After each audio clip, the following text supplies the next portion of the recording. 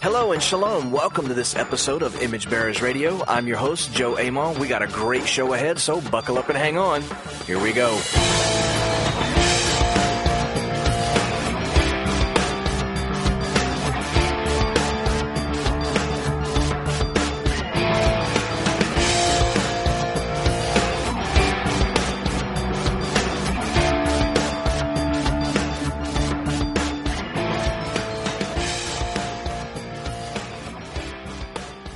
Well, shalom, shalom, everybody. Hey, welcome to this episode of Image Bearers Radio. I am your host, Joe Amon, coming to you all the way from Southwest Louisiana and Out of Ashes Ministries. I hope you are doing marvelously well, and I hope that your family is well and everything is just peachy. I'm so glad that you guys are with us this week, and I'm glad to be able to be back with you. And before we start in this week's episode, again, I want to three things. I want to remind everyone who is listening, and by the way, if it's your first time listening, welcome to the show.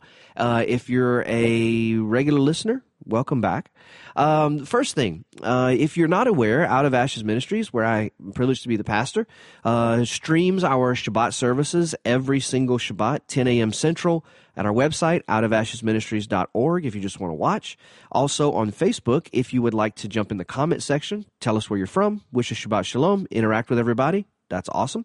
Or on YouTube. I know some of you folks don't like to chat and you just like to put it up on your big screen and watch and have people invite people over, which is super awesome. You can do that as well. We also have a free mobile app you can download to your iPhone. Who uses iPod? Is iPod even a thing anymore? I don't think so, right? Anyway, download to your Apple device, tablet, or Android, and that app is free. It's called the Share Faith app, or you can search for Out of Ashes. We'll find it either way. And so I would love for you to join us as our cyber mishpachah, our cyber family, expands.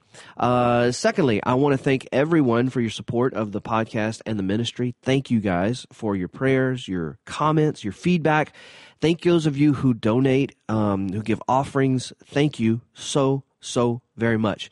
It just means the world, and it helps us to continue doing what we're doing. If you like what we're doing, send us the tenor or something. Go to our website and go to the give page and give something. It'd be good. It'd be good for you and good for us. Those of you that do, thank you so very much. Thirdly, I want to remind you that just coming up, just around the bend, our good friend and Israeli tour guide extraordinaire and the reacher outer to the lost tribes and to those of us who are aligning with Israel, Hanok Young, will be in all the way from Modi'in, Israel, the 14th, 15th, and 16th. And we're excited to have Hanok in, and he's going to tell us about what's going on in Israel and what's happening in Judaism, and allow us to ask questions and pick his brain and all kind of good stuff. And we also are using this weekend as an opportunity to invite all of our online listeners and followers to come in. I know that it's getting close, but if you're close enough, drive in for the weekend. If you can catch a last-minute flight, if there are even flights available or whatever, come in. If you have we have some folks coming in RVs. Just come, make plans to be here. You will not regret it. We want to hug you, and we want to get to know you and to talk to you personally, face to face. So make an effort to come. You always can say, well, I would, but don't do that. Just come. The Friday night, we're going to have a beautiful Erev Shabbat meal together in fellowship. Shabbat at 10 a.m., our normal streaming service. And then Oneg together. And then 2 sessions Shabbat afternoon with Hanok.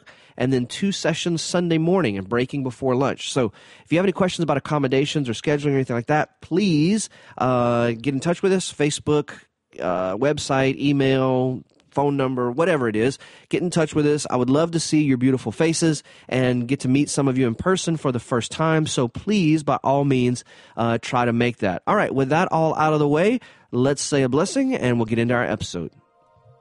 Father in heaven, we bless you, we bless you, we bless you. We thank you for sustaining us and bringing us to this precious time, Father. Let our time together be full of honor and blessing as we do our best to bear your image and spread your light and spread your kingdom in our world.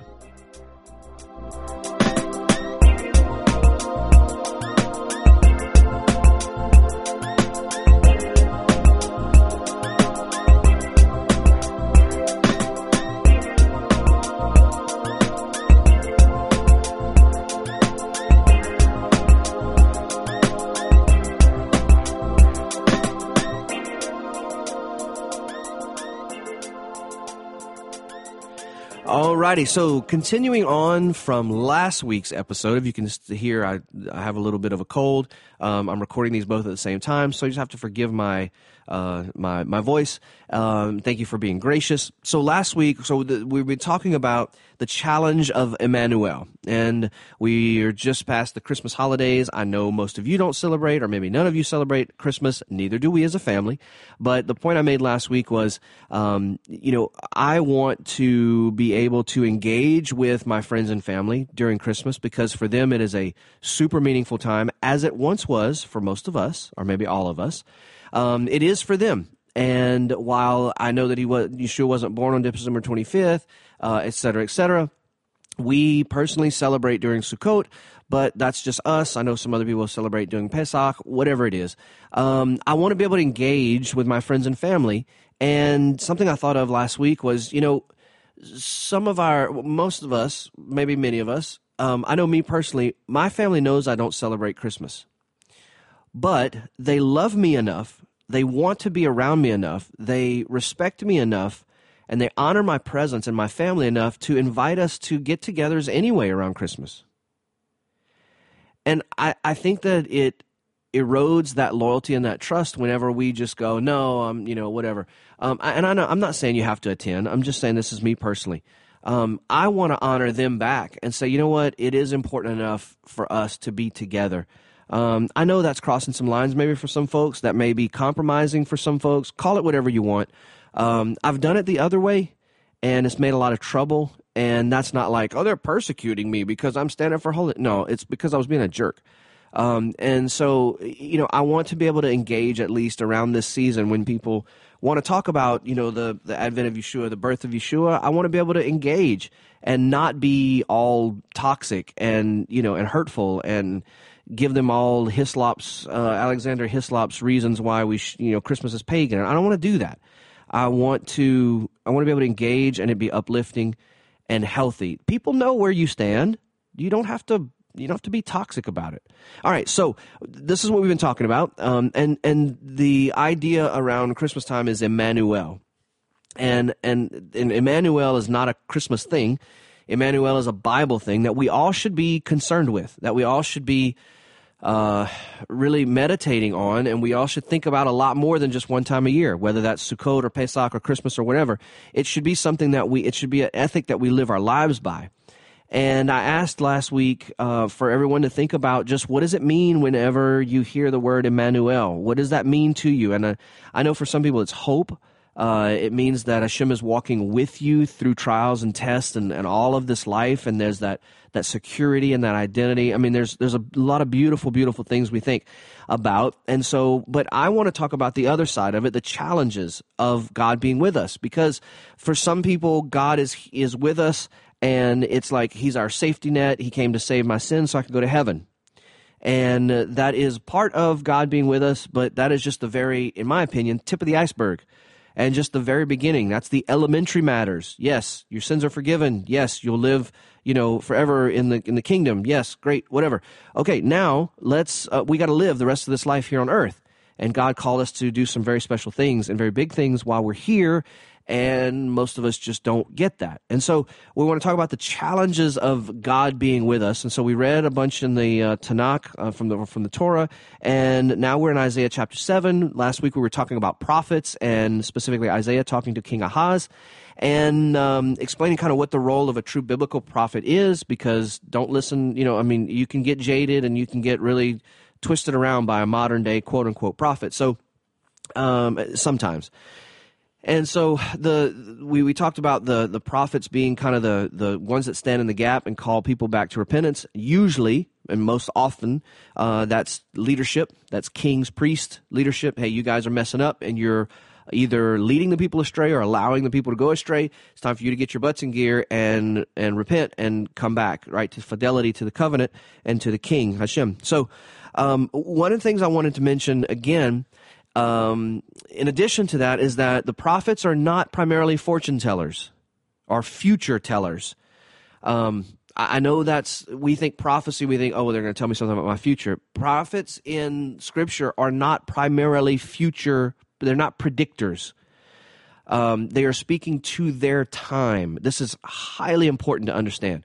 They are speaking to their time. We talked about them being crisis managers. I think I got that from Pete Enns. They're primarily crisis managers. So we read in Isaiah 7, the Assyrian war machine is stoking up, and they're coming and getting ready to conquer everybody. And they're coming to Israel, and Israel is fractured, divided, civil war, unrest, and the king of the southern kingdom, Ahaz, is freaking out because the king of the north, their brothers, cousins, and are allying with these foreign nations to come and overthrow him. And so he's freaking out, and God sends Isaiah and says, take heed, be quiet, don't fear, don't let your heart be faint. It's going to be okay. It's a message of hope to his time, to Ahaz, in his time of crisis. Now, can the prophets predict the future? Yeah, so can I. Not to take away from the prophetic gift, but the prophet can predict the future. But the template is laid out in Deuteronomy 28. If you don't know what that is, go ahead and read Deuteronomy 28. I'll sum it up for you.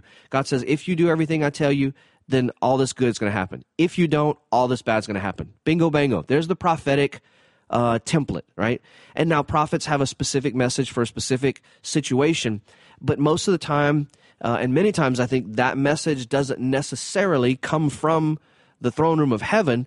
As we talked about last week, prophets they have schools where they're taught and where they learn together. They study history, they study government, they study politics. They're very, very, very intelligent men and women, and they are not primarily predictors.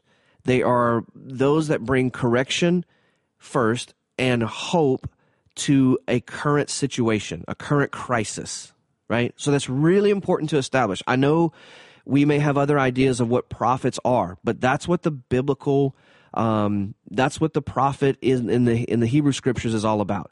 They are coming to bring a message to their current time, their current place and time. And that's super, super important, okay, as we continue to read through Isaiah chapter 7. So we're going to pick up in, verse 5. It says, because Aram with Ephraim and the son of Remaliah has plotted evil against you, saying, let us go up against Judah and cut off Jerusalem and conquer it for ourselves and make the son of Tabeel king in it. Therefore, thus says Hashem Elohim. So we're going to get into verse 7. But so what you have again as a recap is you have Ahaz, the king of Judah in the south, is having a meltdown, right? Because this conspiracy is happening against him, and that's why Isaiah sent to him in the first place. But the conspirators, basically they want to overthrow Ahaz and put in this kind of puppet king that will basically do what they want, which is join with Assyria, give up God, whatever, and rebel against the covenant. And so they want to put in this Tabeel character as a puppet king so that they can manipulate and they can have control over, because Ahaz is standing against it. So verse 7, also I want to just mention, we talked last week about the tertiary structure of sacred space. If you don't know what I'm talking about, go back and listen. I'll give you a recap.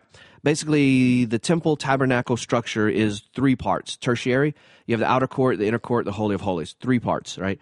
The land of Israel is a sacred space. I don't know if you realize that, but the haaretz, the land, one of the reasons why the Jews are so passionate about it is because it's in a sense a temple design in the land. And when God gave them this land, we read about Yaakov, and how God promised him that land as he promised to Abraham and Yitzhak.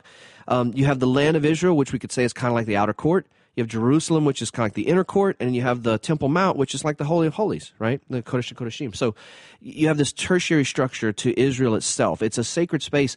And why do I say that? Well, because we looked at places where God said, I'm going to dwell with you. In Genesis, in Gan Eden, in the Garden of Eden, that's a temple picture. That's obviously a sacred space kind of temple look, and God walked with them in the garden, right? He was in they heard his wind, they heard him in the wind. Then Yaakov, we looked at that, and Yaakov named the place Bet-El because God was there, the house of God. So you always have this Emmanuel, this idea of God with us tied to a sacred space. And a lot of other passages that we alluded to, and I'm sure you could find 100 more. And so Israel was, we looked at Exodus where God said, have him build me a sanctuary. that I may dwell with them. And that sanctuary would be taken with them, and then when they got into the land, it would be set up, and eventually we'd have a temple, etc. But this idea that God would gather all of his people and lead them all to this promised land where he would dwell with them in that land, right? Doesn't mean that God's not everywhere. It means that is his dwelling place. That is his Vishakanti, that I may dwell, right? So, verse 7 says, it shall not stand. Verse 7, thus says Hashem Elohim, it shall not stand, it shall not come to pass. Now remember, I told you last week that the important part of this prophecy is actually in verse 4. To take heed, be quiet, do not fear, etc., right? So he continues, it shall not stand, it shall not come to pass. Verse 8, for the head of Aram is Damascus, and the head of Damascus is Rezin. And then there's a parenthesis in this version. It says, within 65 years, Ephraim will be shattered, no longer a people, which, of course, if you know your history, Assyria comes and takes the northern kingdom out. The northern kingdom, the northern tribes are known as Ephraim, Israel, Joseph, and Samaria in Scripture. So they are taken out and they're scattered, right? They are no more, no longer a people. Verse 9, the head of Ephraim is Samaria, and the head of Samaria is the son of Remaliah. If you do not stand firm in faith, you shall not stand at all. So again, this is a message of hope to Ahaz in his time. Verse 10, again, Hashem spoke to Ahaz, saying, ask a sign of Hashem your God, and let it be deep as Sheol or high as a heaven. But Ahaz said, I will not ask, and I will not put Hashem to the test. Then Isaiah said, hear then, O house of David, is it too little for you to weary mortals, that you weary my God also? Therefore, the Lord himself will give you a sign. Look, the young woman is with child, and shall bear a son, and shall call him Emmanuel. Now, the reason why I'm reading this is because this is where the idea of Emmanuel around Christmas time becomes so important. It's quoted in Matthew 1, which we read last week, and Matthew is the only person that quotes, the only gospel that quotes this. He's the only one that gives the account of the angel quoting this from, or saying this, and him coming and saying this is the to fulfill the prophecy that was spoken by the prophet, right? Which is Isaiah, which is here in Isaiah chapter 7. Now, Matthew is a Jewish author writing to Jews, right? So his audience is intimately familiar with this story and with this context, right? A king is in crisis, their king is in crisis, and so Isaiah comes. And this is what the NRSV version. Many versions will say in verse 14, look, the young woman or the virgin will conceive, right? Will conceive, which, again, prophets are not predictors. They're not future tellers primarily.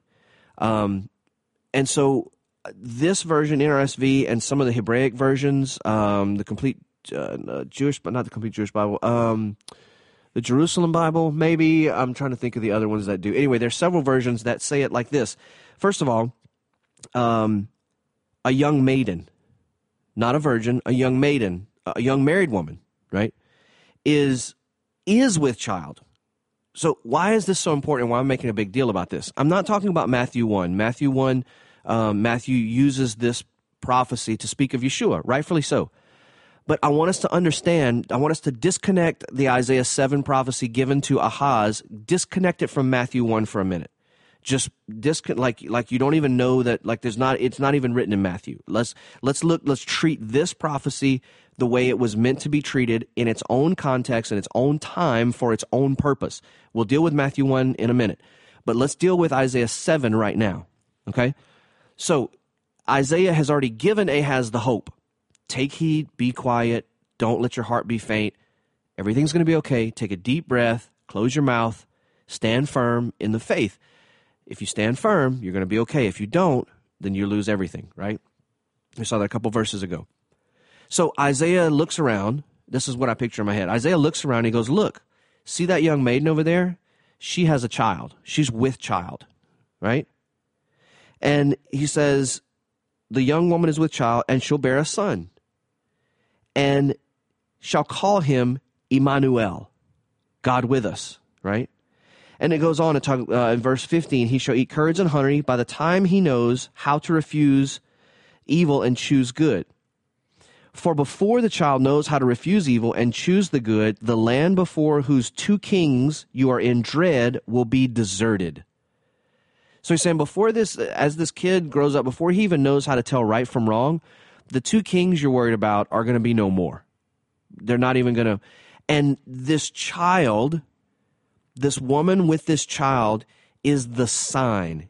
It's a reminder. It's a waypoint. It's something for you to look. How many of you have been in a time of crisis and you get some comfort, right? You get some hope, like you read a Bible verse, you sing a worship song, somebody calls you with an encouraging word or whatever, and you get some hope, like, oh, everything's going to be okay.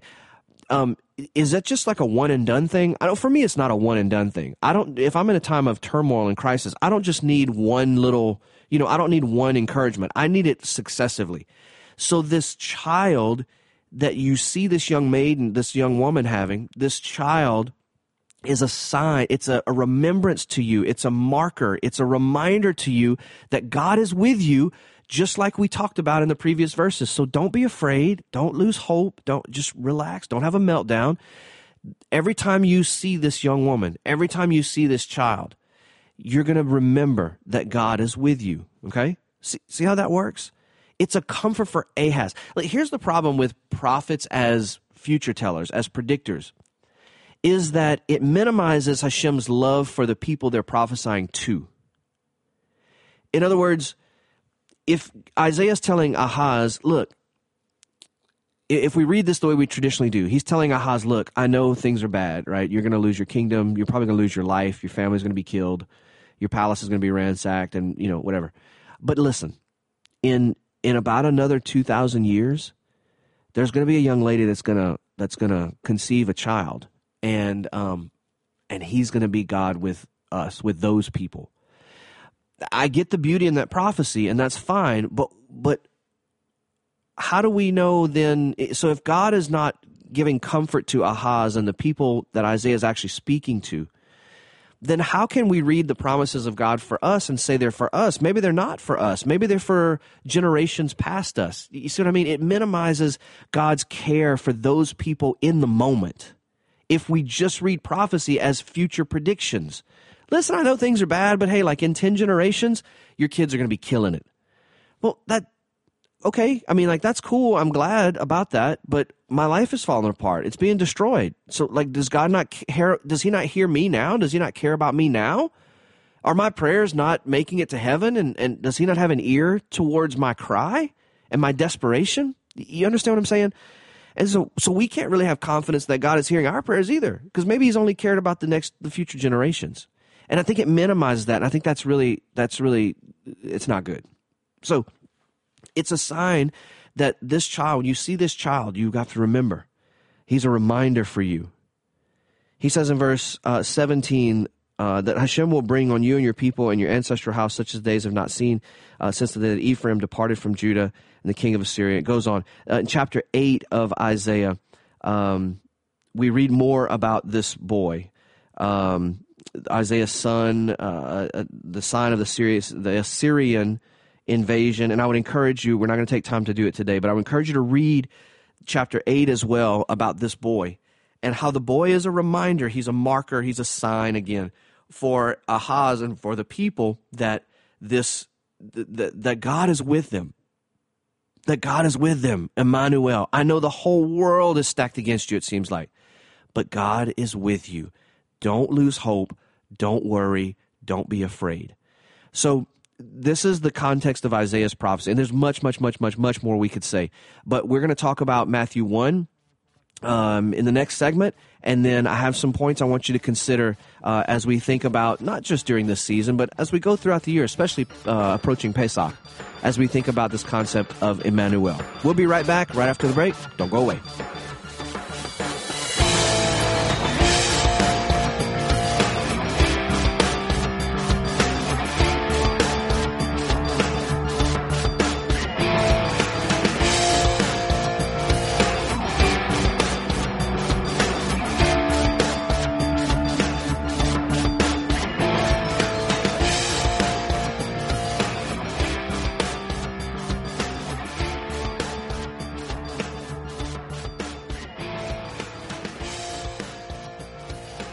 Alrighty, ladies and gentlemen, welcome back to the second segment in this episode of Image Bearers Radio, talking about the challenges of Emmanuel. So we're going to go back and reference Matthew chapter 1 again. But before I do that, I want to talk about prophets again. I want to talk about when these prophecies show up. So let's talk about Israel, first century, the quote-unquote silent years, the intertestamental period, which, as I was taught in my background, God doesn't speak, God is silent. There's a lot of stuff going on, ladies and gentlemen, in this time period. A lot of stuff that's recorded, a lot of writings that happen. This time period is just absolutely full of beautiful, beautiful things that happen, and some trouble.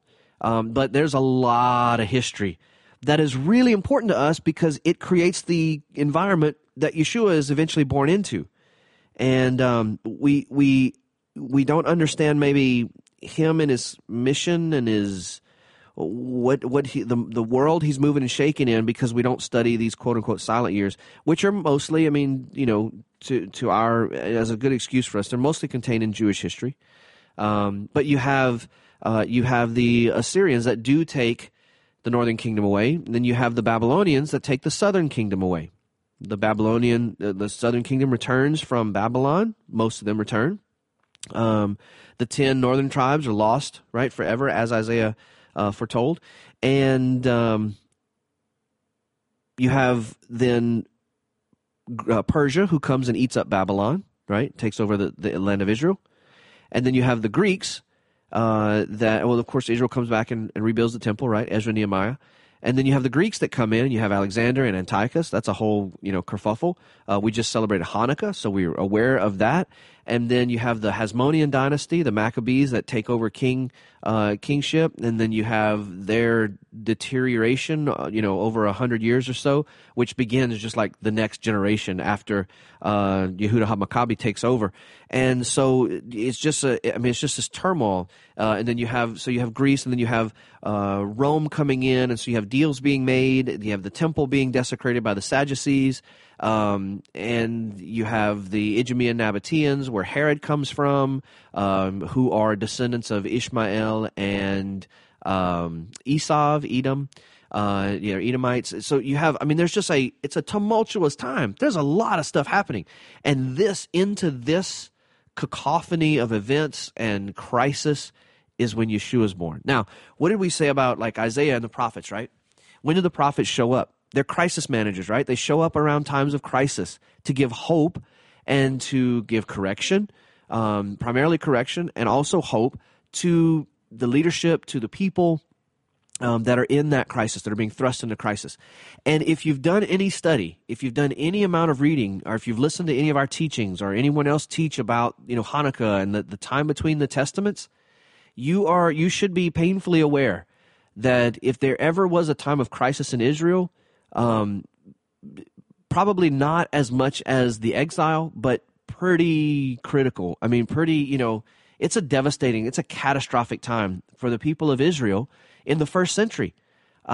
Just a little taste test, as things we've talked about before, but you have a temple, you have the people back in the land, but it's not like it was when you left, right? We've mentioned this before, like if you've ever had your home broken into, or you've ever, your car or whatever, that's a violation of your sacred space. And you might move back into your home and live there and be fine, but it's just always kind of tainted, at least for a while after that happens. Somebody desecrated your space. They invaded your space. And so you have this issue. Then you have the Sadducees who are running the temple and running Jerusalem, but they're in bed with both the Greeks and the Romans and the Idumeans. And that's where Herod comes from, and he's Jewish. Some history says his father, grandfather, whatever, was Jewish, and some history says he wasn't Jewish, but he married a Hasmonean princess, and that kind of gave him the credentials of being Jewish, whatever. Anyway, he sold basically the kingship, and then they wheel and deal the high priesthood. That's bought for a price and given to a certain family, the highest bidder for several generations. And it's just all this stuff. And then you have the political back and forth, right? And you have unrest in the nation. You have Roman legions in every major city. It's a time of massive upheaval. And if you do any study into this intertestamental period, you begin to understand why it was Yeshua was born at this particular time. Like I said, maybe not to rival the time of exile, but pretty darn close. And Yeshua is born into this time, right? So if we understand, so I asked you before to disconnect Isaiah 7 from Matthew 1. So I wanted to take it away from you and then I'll give it back to you. Again, Isaiah is speaking to his time. So if Matthew is going to use Isaiah's prophecy to Ahaz and say this is a fulfillment of that, which it is, if he's going to use that, it's important for us to understand the context of the original prophecy. And it doesn't take away from Yeshua. It actually should open up and help us to see even more. It should blossom in revelation and hope and beauty when we see Yeshua in this context. The nation of Israel is in turmoil. It's in crisis. And the Messiah, Yeshua, is being born. And as Matthew, as a Jewish person, now he's writing this gospel several decades after Yeshua's resurrection ascension, right? So he's had a lot of time to process what's going on, what happened, the hope that he felt, and then the dismal outcome at the crucifixion, and then the celebratory resurrection ascension. I mean, it's just been a whirlwind these last few decades in the life of Matthew and the disciples and the people around them. So you have all this stuff, and he's had time to write. He's had time to think about all these things.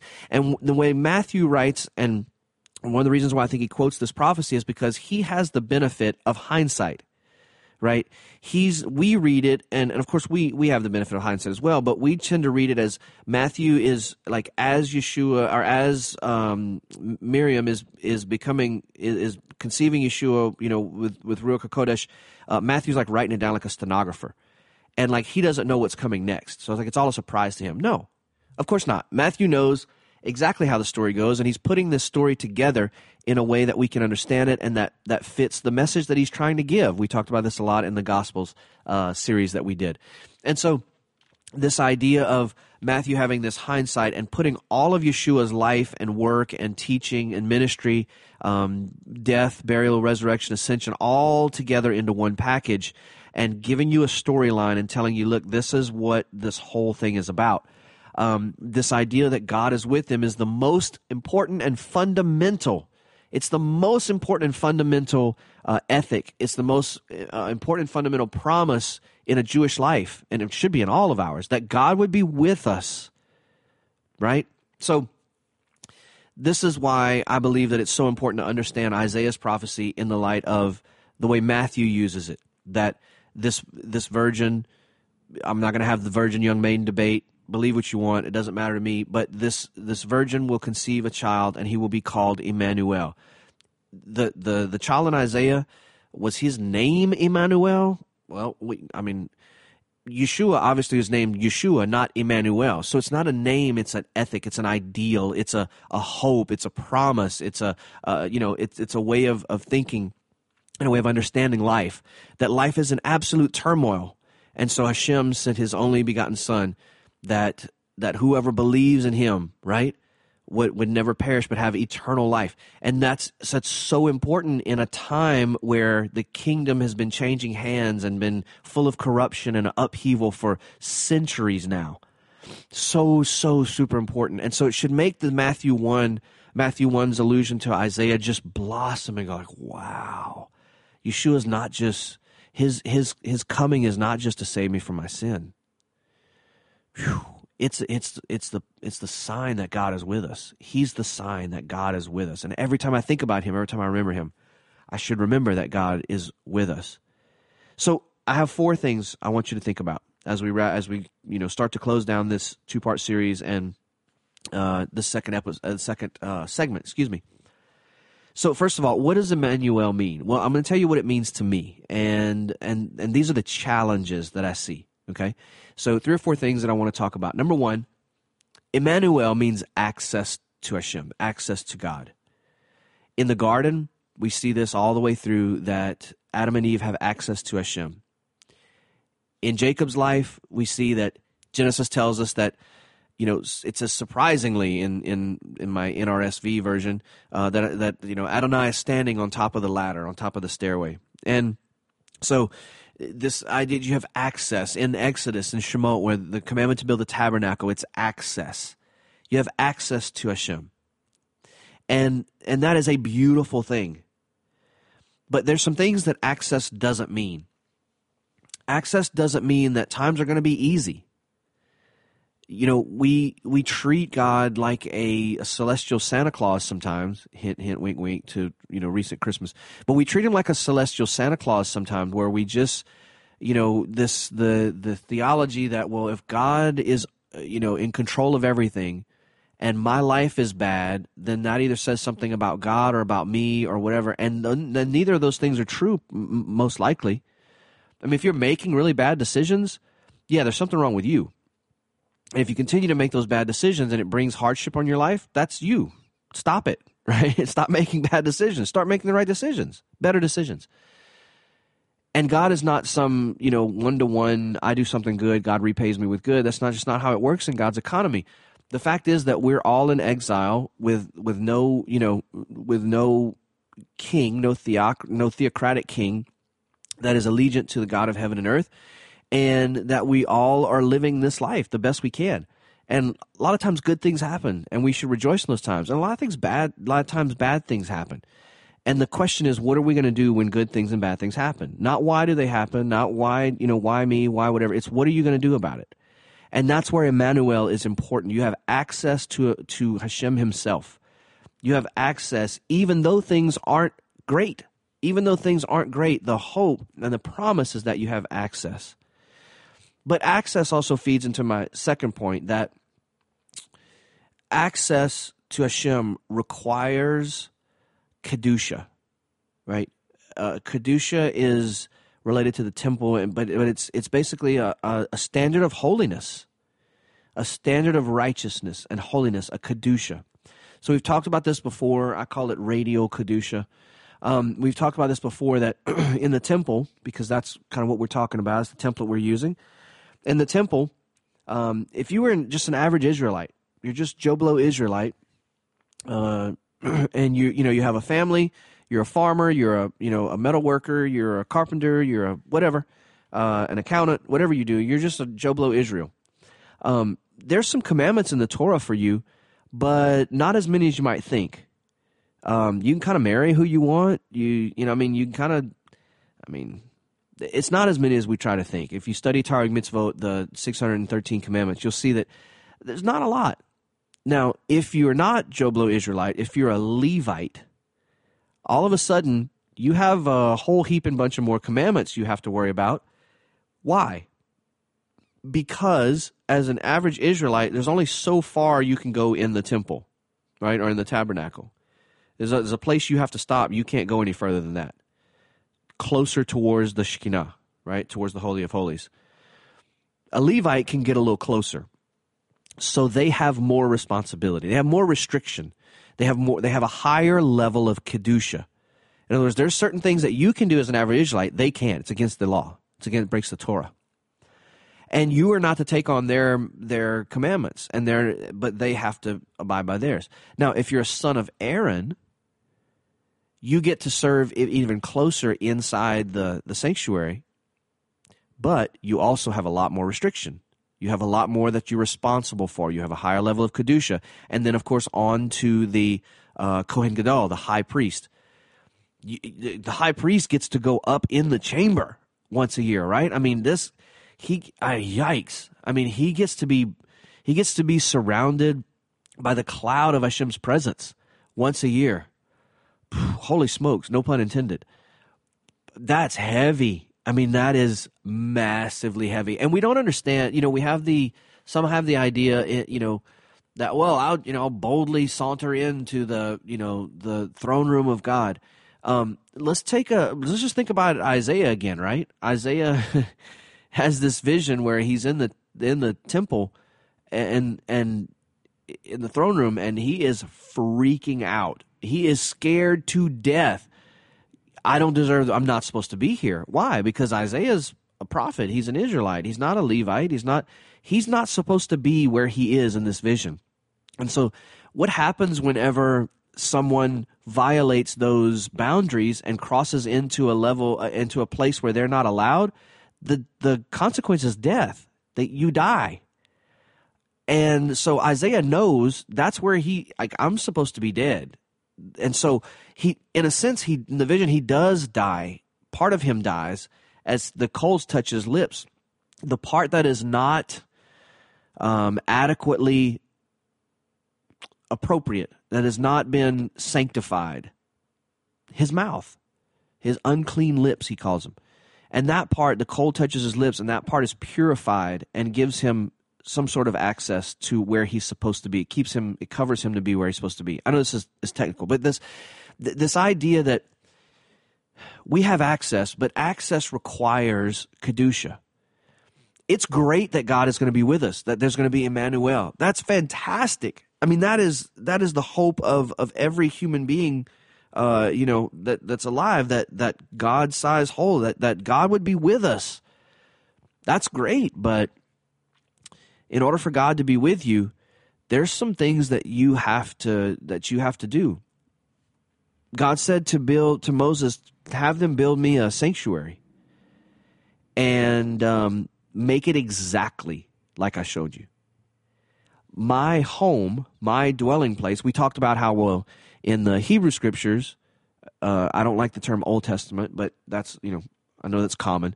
In the Old Testament, I'll use it pejoratively, in the Old Testament, God lived in a building, but now in the New Testament, God lives in our hearts. Well, that's just false. In the Hebrew scriptures, God's intent always was to live in the heart of man. Always. That's what the prophets railed against. You're bringing Isaiah himself. Stop bringing these sacrifices. I don't want your rivers of blood and I don't want all that nonsense. I want your heart, right? It's not. And so God said, make my house exactly like I told you to. And then, of course, we know all of the, read the book of Vayikra, read Leviticus. It's the handbook for the priest. Those that worked in the presence of God, closest to the presence of God. And I'm going to tell you what, we have treated the presence of God so lackadaisically, and so we've mistreated him and we've disrespected him so much because we don't understand this idea that, yes, God once dwelt in a sanctuary where men had access, but there was also a level and a structure that you didn't go near him or closer to him unless you had certain requirements met, a certain kedusha, holiness to Hashem. And that has not changed, ladies and gentlemen. That has not changed. Yes, God may live in your heart. God may be with us. He may be Emmanuel. But maybe the reason why some of our lives are not where we want them to be is not because of God and not because of other things, but maybe it's because our personal kedusha towards him, our worship towards him, our thoughts, our meditations, our focus, our fidelity towards him is not where it should be. And we want a closeness to God that by his very nature and the principles he set forth in his Torah, we can never attain. Now, what I'm not saying is that if you're some guy from Oklahoma or some lady from South Florida or whatever, and you're not a Levite, that you can't get close to God. That's not what I'm saying. What I'm saying is that I believe that today we, as they did in the Hebrew scriptures, I believe an Israelite farmer that was not a Levite or a priest or anything, out rowing, his crop and doing his thing, shearing his sheep or whatever, could be as close to Hashem as the Kohen Gadol could. And that's not Joe talking. That's rabbinic. That's an idea the rabbis have known for a long time. That someone, making a chair or beating out a mirror or polishing a mirror or whatever could be as close to Hashem where they were as the Kohen Gadol could be on the day of Yom Kippur. Because it's not only about that. It's about what you were willing personally, your personal kedusha towards Hashem. You want that access, that's fine. And we've all known people, I hope you've known people, that it seems like they hear from God every minute of the day. It seems like there's this open channel between them and Hashem. I've known people like that. And you know what I credit to their being able to hear from Hashem and have that closeness? These people pray. They pray. They spend dedicated hours of a day in time in prayer. And you know what the truth of the matter is? I'm not willing to do that. I want that access. But I don't have the level of kedusha that allows it. So what I'm not saying is that, well, if your last name is not Cohen, then you can never be close to God. That's not what I'm saying. What I'm saying is that you can be as close to Hashem as you desire, but God is going to require something of you. He's going to require that crucifixion of the flesh, of the parts that don't deserve to be there. And until we get that stuff cleaned up, it's not going to work. So our attitudes, our mouths, our bitterness, our jealousy, all these things, that's a part of our personal kedusha. That the challenge with Emmanuel is that if you want him here, we better step up and we better become people that are holy. We better become people that are righteous, people that are clean, people that are kosher. And if we're not willing to do that, then we can't expect the dwelling presence. Thirdly, access, kedusha. Kedusha is between you and Hashem. Third is our responsibility outside of that. So access, the challenge with Emmanuel is the access. That is a challenge. That we treat it correctly. Number 2, our personal kedusha. Number 3, our responsibility. That's an outside thing.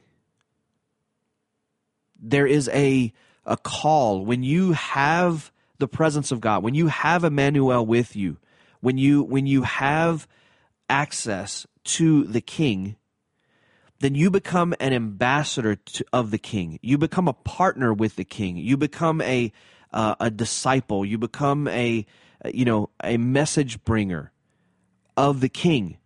And we have that responsibility to our world. Now, one of the biggest challenges to humanity today, to believers today, is that we have too much access to the world.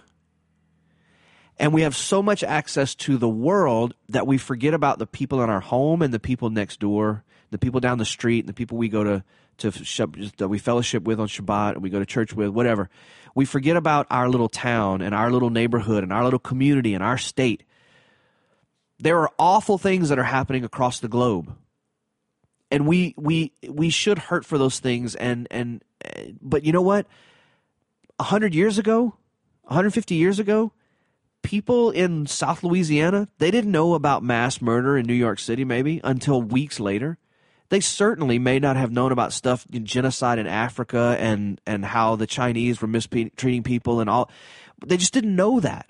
They didn't have that. That didn't take up space in their compassion, in their heart, in their mind. What they had room for was life that they were living, what they could see right in front of them. And I'm all about changing the world. And I'm all about affecting, righteousness and undoing injustice and all these things. I'm all about that. But listen to me, ladies and gentlemen. Sometimes we look so far away and we want to fix the world when we don't fix our own homes, our own marriages, our own children, our own communities, our own towns. We want to change the world, but we won't start right where we are. And that's a responsibility. If Emmanuel is true, the challenge to us is that we need to act like it. We need to act like ambassadors. We need to be, not act like, truly be ambassadors and messengers for the kingdom of light. And that message is one of hope and joy and security and identity and all of those things. And our responsibility should be a challenge to us. So I want you to be challenged with how much you access Hashem. How deep, how much are you willing to pour in? What is your personal kedusha like? Are there areas that you need to clean up? And thirdly, what are you doing for the kingdom? So I hope this challenge with Emmanuel, again, is something that you think about for the upcoming months. I love you all so very, very much. Be encouraged, be strengthened, and until we meet again, shalom, shalom.